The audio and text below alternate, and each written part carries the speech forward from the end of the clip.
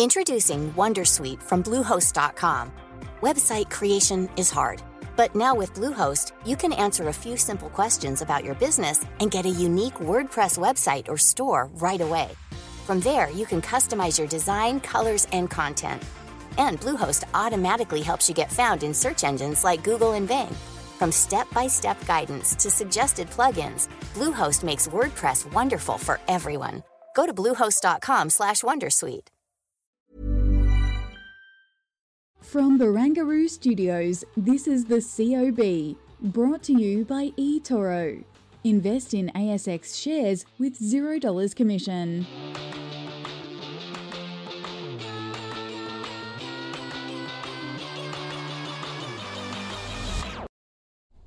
Well, hello there, it's Friday, it's the COB, and this is all the stuff you need to know about the day in business and markets. I'm Kyle Rodder. And I am Tessa Arcilia. Again, the second day with you guys, and it's Friday, Kyle. It of is. A very exciting, wink, wink, week. We were trying to make it exciting. Yeah. But we did see movement. Yesterday we were talking about no movement, but we did see movement today. Downwards, though, unfortunately, right? So let's look at the ASX at the moment. And, SIBO, we are at 1,403. Do you have it on your screen, Kyle? I do. Down 0.42% for the session. Yeah, 30 points down. There you go. 30 points down. And again, as you can see on your screen there, 0.57% lower for the SIBO 200. And we have been sort of talking very much about the market picking a direction for the week, which it seemed to refuse to do for the most part. It picked one today. It wasn't emphatic, but it was down. No. So effectively, the day's loss today is the week's loss, and we end off on a negative note. But I just wanted to look at some of the sectors, because we have the biggest losers, materials today and financials. I think financials, maybe the banks are tracking the broader negative sentiment that we've been gathering from all the data coming out, the CPIs and the US jobless claims. But then there's also the news today locally. The Australian regulator wants to look into how banks have been translating that hike in interest rates to bank deposits. Interesting. And we saw that, there were commentators saying that they saw movement after that announcement came out. So that could be some reason why financials could be down. Miners, of course, iron ore prices were down. Yeah, so I I think that's 4% today. Interesting. Something that we're looking at today. What caught your attention? Well, actually, it was the fact that it was a bit of a blue chip slip. So if you look at the ASX 200 down by about 0.5%, 0.4%, we haven't got obviously the final trades going through the market yet with the post-market auction. But the ASX 20, so the 20 biggest stocks in the market, actually down 0.82%. So again, some of these bigger names, mostly because it is a banks and material story, leading the market lower. But it's, again, those largest cap stocks that seem to be selling off. Does that signal anything? I mean, you could probably try and construct some kind of narrative around it. But people are backing out of some of those higher quality names. So very interesting. But we also had some production reports today, so I think that might have impacted very specific stocks. Like you had BHP, a downgrade, a full year in their Escondida copper and nickel production expectations. Interestingly enough, that's in Chile. So some news again from Chile today, the president said he wants to nationalize the lithium sector. That would probably, it could impact Australian companies that have exposure to that space over there. And you had Whitehaven Coal, it was up today because of an approved investment in mine. So I think it was stock dependent, some of the news that came out today, especially with those production reports. Yeah, no, it's without a doubt. We were flagging yesterday that those production reports would be significant. And the balances seem to have largely disappointed investors throughout the week, some of those production reports. But this is our three themes for the day. Blue chips, we've just spoken about that. Down for the week, we've just spoken about that. One thing I wanted to bring up, though, was battling on, not so much the equity market, but the Australian economy, because I had a lot of macro conversations today. And one thing that stood out, didn't move the markets, but PMI figures out of Judo Bank moved back into expansionary territory. And a lot of the chat today was talking about the resilience in the Australian economy. And how would that translate to rates again? Here we go. When you see that resilience in the economy, that's the next question, isn't it? What did you get from some of the guests that you spoke to today? Higher for longer, and it all seems to be some variety of that kind of story from ANZ, Adelaide Timbrell was on today giving the house view from the bank there about where rates will go. Thinks one more 25 basis point hike is on the cards. Not until August, but still another 25 to go. Warren Hogan has crisscrossed the public sector, the tertiary education sector, all these different areas of the economics world. He reckons we need to have a 4 in front of the cash rate before it really starts to slow the economy. And of course, he's from Judo Bank too, which releases that PMI data. So had a very good sort of knowledge and insight on what that data could potentially mean. But I mean, it's a good news and bad news thing. If you're a part of the house, if you're a household, you're a business, that might be a good thing. But again, the RBA doesn't want good times to last right now. It's really interesting to see how Australia is going to fare compared to the rest of the world. Because earlier, when we were listening to what was happening in the United States, you had 10-year bond yields kind of going down, and the assumption there is maybe investors are looking at the slowdown rather than interest rate hike fears. They're looking at the general broad slowdown. Yeah, definitely. I've tried to use this joke a couple of times. It just seems to offend people, but instead of like going down like a Led Zeppelin, like we would say, going down like a SpaceX rocket. But yeah, topical. Too soon. Very topical today. You saw that video? Yeah, we saw that video. We've run that a few times. You've got to obviously commend the bold and brave efforts of Elon Musk, of course, trying to send people to space today. It wasn't perhaps a small step for man, perhaps, but not a large step for mankind in this instance. But let's get across some of those areas of the market that we were just alluding to, starting off with the metals and mining. We'll just get across these very quickly because while it's on your screen there, painted in red, down for the day, the miners. Yeah, absolutely. And I think it's also because of pressures coming from the commodity space there. A lot of China news, trying to read what the China impact is, and looking at the prices. You have inventories, again, iron ore inventories are just are going up, so prices are going down. So that's going to affect some of the miners. Yes, and there we can see another, I suppose, iteration of that chart. So again, really just hammers home that miners were a part of the story today. But Tessa, the stock of the day, we actually had 2 of our favourite small cap commentators, small cap analysts on to talk about a company called Fiducian. Now, I wasn't across this company before. Often the best thing about when Luke Winchester and Claude Walker come on is that they bring a new name to the table. And Fiducian Group is a diversified financial group offering funds management, financial planning, and platform administration, many, many more. A little bit of a fintech, I suppose. Let's hear what the guys had to say about this stock. It was a small cap special.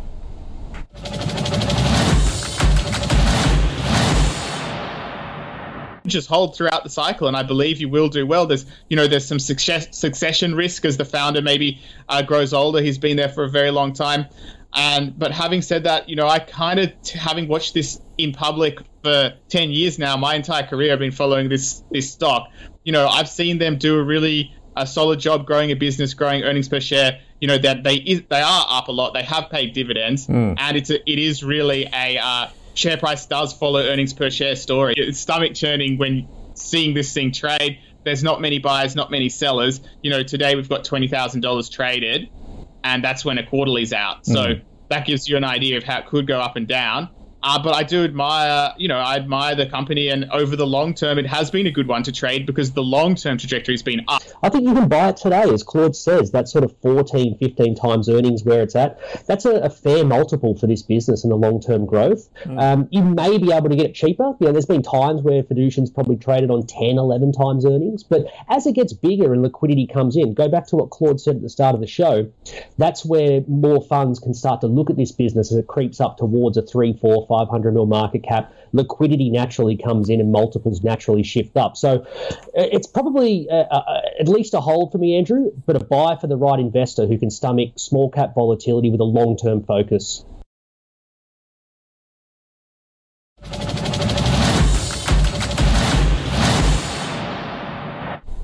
For those who are interested in the small cap space, I guess this is one to watch, isn't it, Kyle? Yeah, and for those two guys, kind of like a holdy buy or a buy hold. They like the stock. Not necessarily an emphatic answer to a buy hold sell, but nevertheless, think it's a pretty good company. Yeah, it is. I just wanted to touch on our third theme of today. We said down for the week. Remember yesterday we were talking about the semiconductor sector. We saw that result from TSMC. They're predicting a Q2 sale to drop by 16%. 16%. And this is a very geopolitically sensitive industry. And we know that US President Joe Biden potentially would be imposing some restrictions on American investment into key Chinese industries. And I think that's going to impact quite a lot of companies. Even, TSMC said they're in talks with the government just to protect this. And, semiconductor business is huge. And we're watching that yesterday. Yeah, absolutely.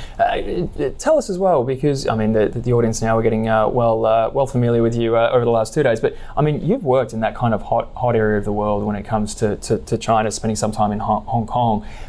The narrative can change depending on where you are in the world. The reportage can change. From where you've experienced things, the way China could be interpreting these sorts of moves by the United States, would this be treated as an act of hostility? Could this be a greater retaliation, or at least more brinkmanship? Some of that wolf warrior diplomacy, perhaps. How does this news normally get digested by the Chinese government and the Chinese broader Asian public in that part of the world? Yeah, I think if we could read the mind of the Chinese government, that person would be a very rich person. But it is difficult. But we can take the cues from the Chinese government. They will see it as an act of hostility, and they, we've seen trade wars happening, and this is what diplomats and politicians are trying to avoid, because the impacts are very deep. And so if this does happen, you can bet your bottom dollar China will have something to go against that, tit for tat, and you don't really want to go down that path given the economic climate that we're already in.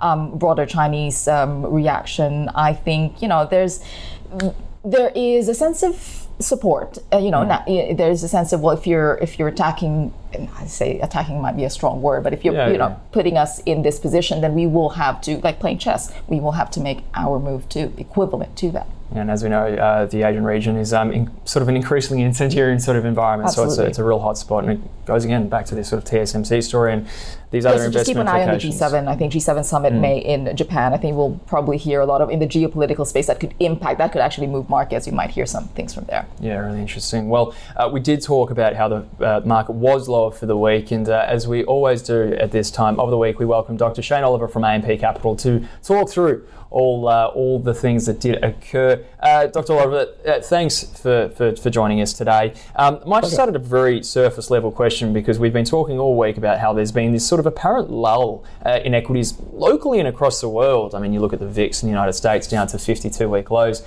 How have you seen what's happened on the markets? It does seem to be almost a level of complacency in the market even.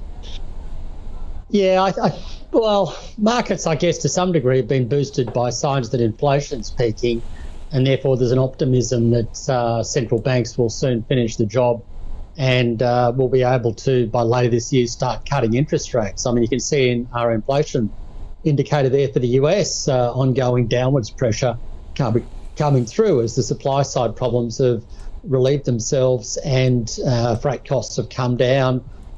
Most business surveys point to lower inflation. Even in Australia, out of the PMIs today, the ongoing downwards pressure in the inflation components remains there, even though the economic activity components are sort of bouncing around a little bit.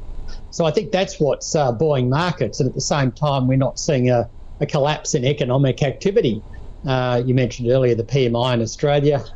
Likewise, internationally, we haven't yet seen a collapse, even though there are increasing warning signs in relation to the US. The leading indicator overnight, the Philadelphia Fed, jobless claims on the rise. But generally speaking, growth has held up better than expected. And so I think that sort of Goldilocks scenario that we've come into, at least for now anyway, is what's supporting markets. Whether it can remain the case or not, I know there's the old saying, sell in May, go away.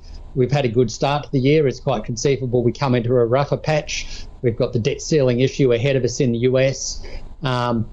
Risks of weaker economic growth. And it's probably still a while before central banks start cutting interest rates, even if we are close to the top. So we could easily have a bit of a leg down through that May-September quarter period. And then rally into year end. So I wouldn't necessarily get too complacent given the relative strengths we've seen in markets so far this year to date. Yeah, but even if, Shane, you say you're not complacent, but you're trying to find direction. I think the problem, especially with this week, is that investors are having a hard time deciding which indicator to take on board and which direction to go. So where do you find direction? That sounds really philosophical, but yeah, where would you go? Tell investors to go. I read these books. I don't know. The answer is within. Who knows? There's no clear answer to that. So obviously, we are going through a difficult period. I noticed straight behind me somewhere there on this side is Eric Idle's book, Always Look on the Bright Side of Life. So I try to look on the bright side of life. But, it's difficult. There's so many conflicting indicators at present that it does confuse things quite dramatically. But I think in a longer term sense, we are coming into an environment where inflation will come down, which ultimately will be supportive of markets. It's just that right here, right now, I'm still feeling a bit cautious about things because I am conscious we've seen good rallies in markets and we could go through a rougher patch. So I'd be sort of a little bit cautious at present. It's not clear that these issues are fully resolved around the recession risk that we're seeing internationally and obviously to a lesser degree in Australia, even though so far the data has been somewhat better than might have been feared. I do have Monty Python in my head now, and funnily enough, not the Life of Brian song, but the Galaxy song, which I always find solace in from The Meaning of Life. But anyway, I digress. Might chuck that one on later on. Let's, if we may, talk about just the RBA this week. And, well, we'll go to the minutes in a second, but, I mean, I've been fascinated, obviously, like anyone, with the review and the results of the review that has come out from the government about the RBA from here, that the changes that could be made in terms of its structure and the way that it does business effectively. Widely, it seems to have been approved by most economists. I mean, do you think, in your opinion, do you give perhaps the 51 recommendations your tick of approval? The more I think about it, the more I don't. The basic model being proposed is a shift to what you sort of see, I guess, in the UK, Canada, the US and New Zealand. That is where you have less meetings, you have you have a monetary policy committee there with a bunch of economists on it. That's probably a good thing. You have press conferences after each meeting. You have more speakers out there talking about monetary policy. And the more I think about it, I'm not entirely convinced that those countries have seen better economic outcomes than the Reserve Bank has actually delivered in Australia. So while you can make criticism of the RBA, and yes, I think there should be more economists on the board and so on, and many of those recommendations make sense, it is quite a big change, and I do worry that we're messing with something which has actually been working quite well. Yes, some mistakes were made around the pandemic, but other central banks made mistakes as well. It was a very uncertain period. It's always easy to look back in hindsight. But I'm not entirely convinced that shifting to the model that's proposed will lead to any outcome which is different or better than what we currently have, and therefore I'm sort of questioning now whether it's actually worth it. That's my 2 cents on it. I mean, I think a lot of people would have come into this review hoping that maybe it would mean less pressure on interest rates, but if you look at all those other central banks that have less frequent meetings, press conferences after each meeting, and so on, they've actually raised interest rates more than the Reserve Bank, and they've done it in a less balanced way than the Reserve Bank has. So I'm not entirely convinced that what's being proposed is necessarily the right thing. So at the end of the week, I've sort of become a little bit sceptical about the review, to be honest with you, and maybe I'm parting company with other economists out there who are giving those recommendations a tick of approval. But the more I think about it, the Reserve Bank has delivered pretty well for Australia over the last 30 years, and even the review acknowledges that. And therefore, I don't see a strong case to make these sort of radical changes which could upset the apple cart and lead to a worse outcome. All right. Well, I guess, this, I don't like the saying, but it is what it is. We'll wait and see. We'll see if this new structure, this new plan will actually bring in some sort of change, if you will. Shane, I'd like to ask about this report that we saw in the States, because it's really interesting. The biggest money market outflow since 2020. Now, you've got about $69 billion that leaked out of U.S. money market funds week ending April 19. Where is this money movement going? Do you think that this is the sign of that recession where you've got institutional investors going, oh, hang on a second, let's pull it out, sit tight and wait? Is this an indicator that we can actually take on board and make a concrete move on? Look, it's hard to know where that money went. I mean, if you're talking about money market funds, then presumably it wasn't taken out of the equity market. It may be that money is to pay tax returns and so on in the US. I mean, I know some people who look at liquidity as a driver of markets. It's been quite positive at the start of the year, but that's set to turn less positive. I think we're seeing some of the weakest tax returns in a long time in the US, the tail end of this financial year in the US. So that means less money available. So maybe that's another factor there. But bottom line is, it's hard to know where that money went. But you could argue that it's probably not gone into the share market, but it potentially does mean that there's less money around to come into shares going forward. And I suspect that it could have been sucked out of the economic system, which could actually be a bit of a negative for markets over the period ahead. That's a good point that you bring, though, that tax season is, I think it's on Tuesday. They have to make their submission, so that probably also impacted it. Anyway, do you have any... Yeah, no, of course. I just wanted to stay in the US because actually one thing that was brought to the table a couple of times, and it's starting to be, I think, acknowledged a little bit more, at least amongst the commentariat, as it's risk to the markets. It's just the debt ceiling situation. I mean, for you, is this something that you've been keeping a close watch on? Because I mean, if you look at credit default swap spreads, they've blown out. And again, this has only been brought to my attention over the last couple of days. But for you, are you fairly, I suppose, cognizant of the risks here? I am, and I mean, it's always hard, this one, because the debt ceiling was actually reached back in January. A bit of excitement at the time, but that was premature because we know they have these cash balances which they can draw down.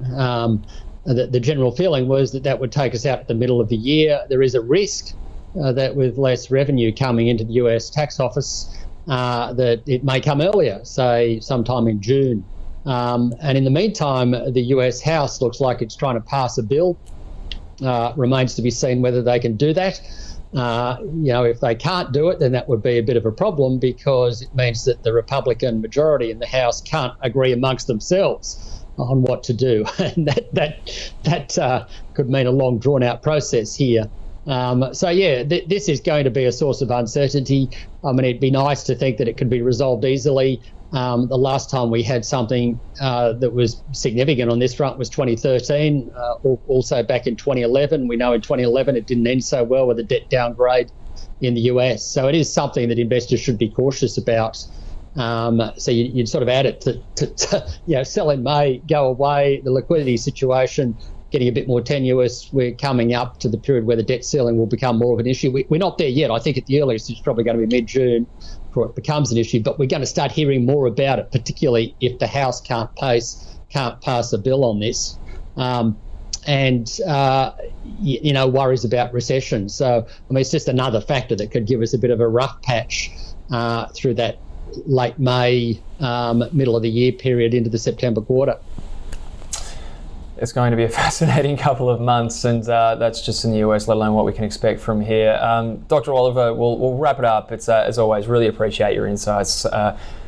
We'll talk to you next week. Yeah, thank you very much. That'd be good. Thanks, Carl. Thanks, Tessa. Take care. Dr. Shane Oliver from AMP Capital there. Okay, well, let's shift on because we want to have a little bit of a look at what's on overnight now. And global PMI surveys, we already alluded to the Aussie Judo Bank one that surprisingly moved back into expansionary territory. Procter & Gamble is probably the big one out of the US in terms of earnings. Not so big, but nevertheless, we're still watching very closely that earnings story in the States. Yeah, indeed. And we didn't, it was quite disappointing the last few days. We'll see if we have any big companies that will post something different.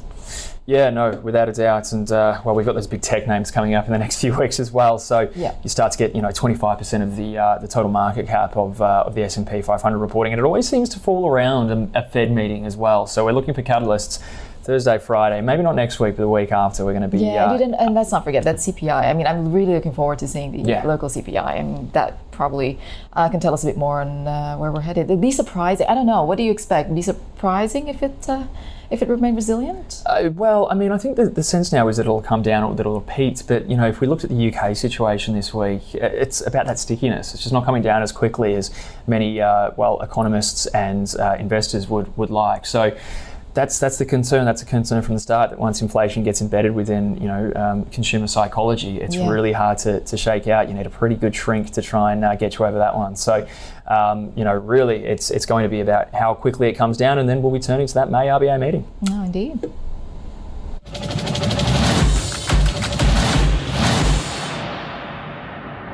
Okay, leaders and laggards now. We've covered a few of them already, but let's get the leaders up now. And we spoke about Whitehaven Coal before. Yeah, that was, I think so. The leader there approved an investment in mining equipment for work to start its Vickery coal deposit. I think we saw that news come out early in the day, so that's no surprise there. And still in the resources space, Lynas also up on a record production from its Malaysia operations. Yeah, Boral as well, up by 5.4%. And I'm just trying to find some news on that today. It doesn't jump out to me necessarily. So, I mean, a fairly significant move there for a fairly large stock. Pilbara Minerals back above $4. It was there the last few weeks, huh? Yeah, it's been the days. Pilbara? Pilbara, yeah. Yeah, Pilbara has, absolutely, up 2.5%. And you do sort of wonder how that news that you were talking about before, as far as Chile, significant when it comes to a lot of these rare earths and major metals, lithium in particular. Whether it will be on balance maybe a benefit to our miners. The announcement that the president there was careful to say that all existing contracts will not be touched, but in future, this is what we'd like to do. Yeah. So, but still, that is going to work its way into the companies. All right, laggards. Bank of Queensland still there. Yeah, it's been a choppy week for them, and had the great privilege of talking to the CEO and Managing Director Patrick Allaway yesterday after the company's results were announced. Now, they did a lot of airing the dirty laundry at the start of the week in terms of the dividend cuts and the one-off items that were hits of profits, and as a result, we saw a bit of a bounce back yesterday in its stock, but down 5% today. And it has to be said, again, that was that sort of broader financials theme that weighed on the markets today. I thought more banks would be on the laggards list, but we still have Fortescue there, Champion Iron. I think it's also just the commodities situation that we saw today, that pressure coming from that space, the resources. I don't know any announcements that Fortescue made today. Nothing of the sort necessarily. So I think it's just a general sentiment in the commodities price pressure that it's putting on those big companies. So there we have it, the leaders and laggards for today. Yeah, absolutely. And I was just trying to look for Imugene, no news there necessarily, but also down there on the laggards list. And let's quickly jump across the small caps and see what we've got there. Well, Legacy Iron Ore, up to 28%, but it's going to happen if you move a fraction of a cent and you're a 2 cent stock. No, indeed. Yes. We'll move on there because I think everyone can see for themselves just some of the big swings. Anyone else that jumps out in terms of the laggards in the small cap space? My favourite, Jervois Global, down 11.1%. Obviously, that's that trade that I said I'd put on yesterday hasn't been filled to pump up the price. So, sorry guys, haven't done that yet. But off just a small margin. Again, all very energy centric.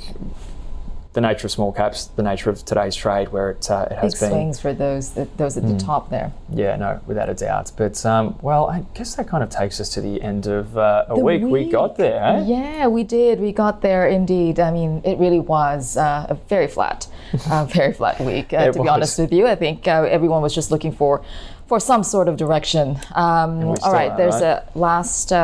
A check on the markets there, so down by 0.57%. Yeah, so the CBOE 200 down 0.57. ASX 200 down 0.43 for the day, which will mean 0.42% drop for the week, and that's the first week of declines we've actually seen for 3 weeks. So ends a little bit of a positive run, but again, and maybe people are on holiday. Long weekend. The volumes maybe have been people are already on holiday. Yeah, volumes have been really light. So it's hard to take any of this price action as being particularly significant. But again, we wait, we watch, and we've got plenty of economic data, plenty of news coming up next week. Plenty of guests trying to break it down for us. Absolutely, including a public holiday on Tuesday as well. So I think that'll be very much welcome by everyone too. We always like to get our Anzac Day off. But for the time being, we may as well call it an end to another week. Tessa, it's been great to have you company the last couple of days. Yeah, it's been great to be here. Thank you, Kyle. And thank you guys for watching. Absolutely. Well, remember, you can catch up on all the views and interviews on your website and app. Until Monday, have a great weekend. Have a great weekend. Bye.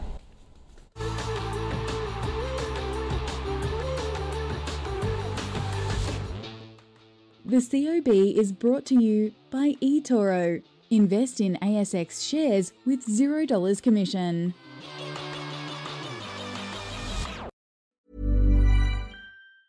Tired of ads barging into your favorite news podcasts? Good news. Ad-free listening is available on Amazon Music for all the music plus top podcasts included with your Prime membership. Stay up to date on everything newsworthy by downloading the Amazon Music app for free or go to amazon.com/news ad free.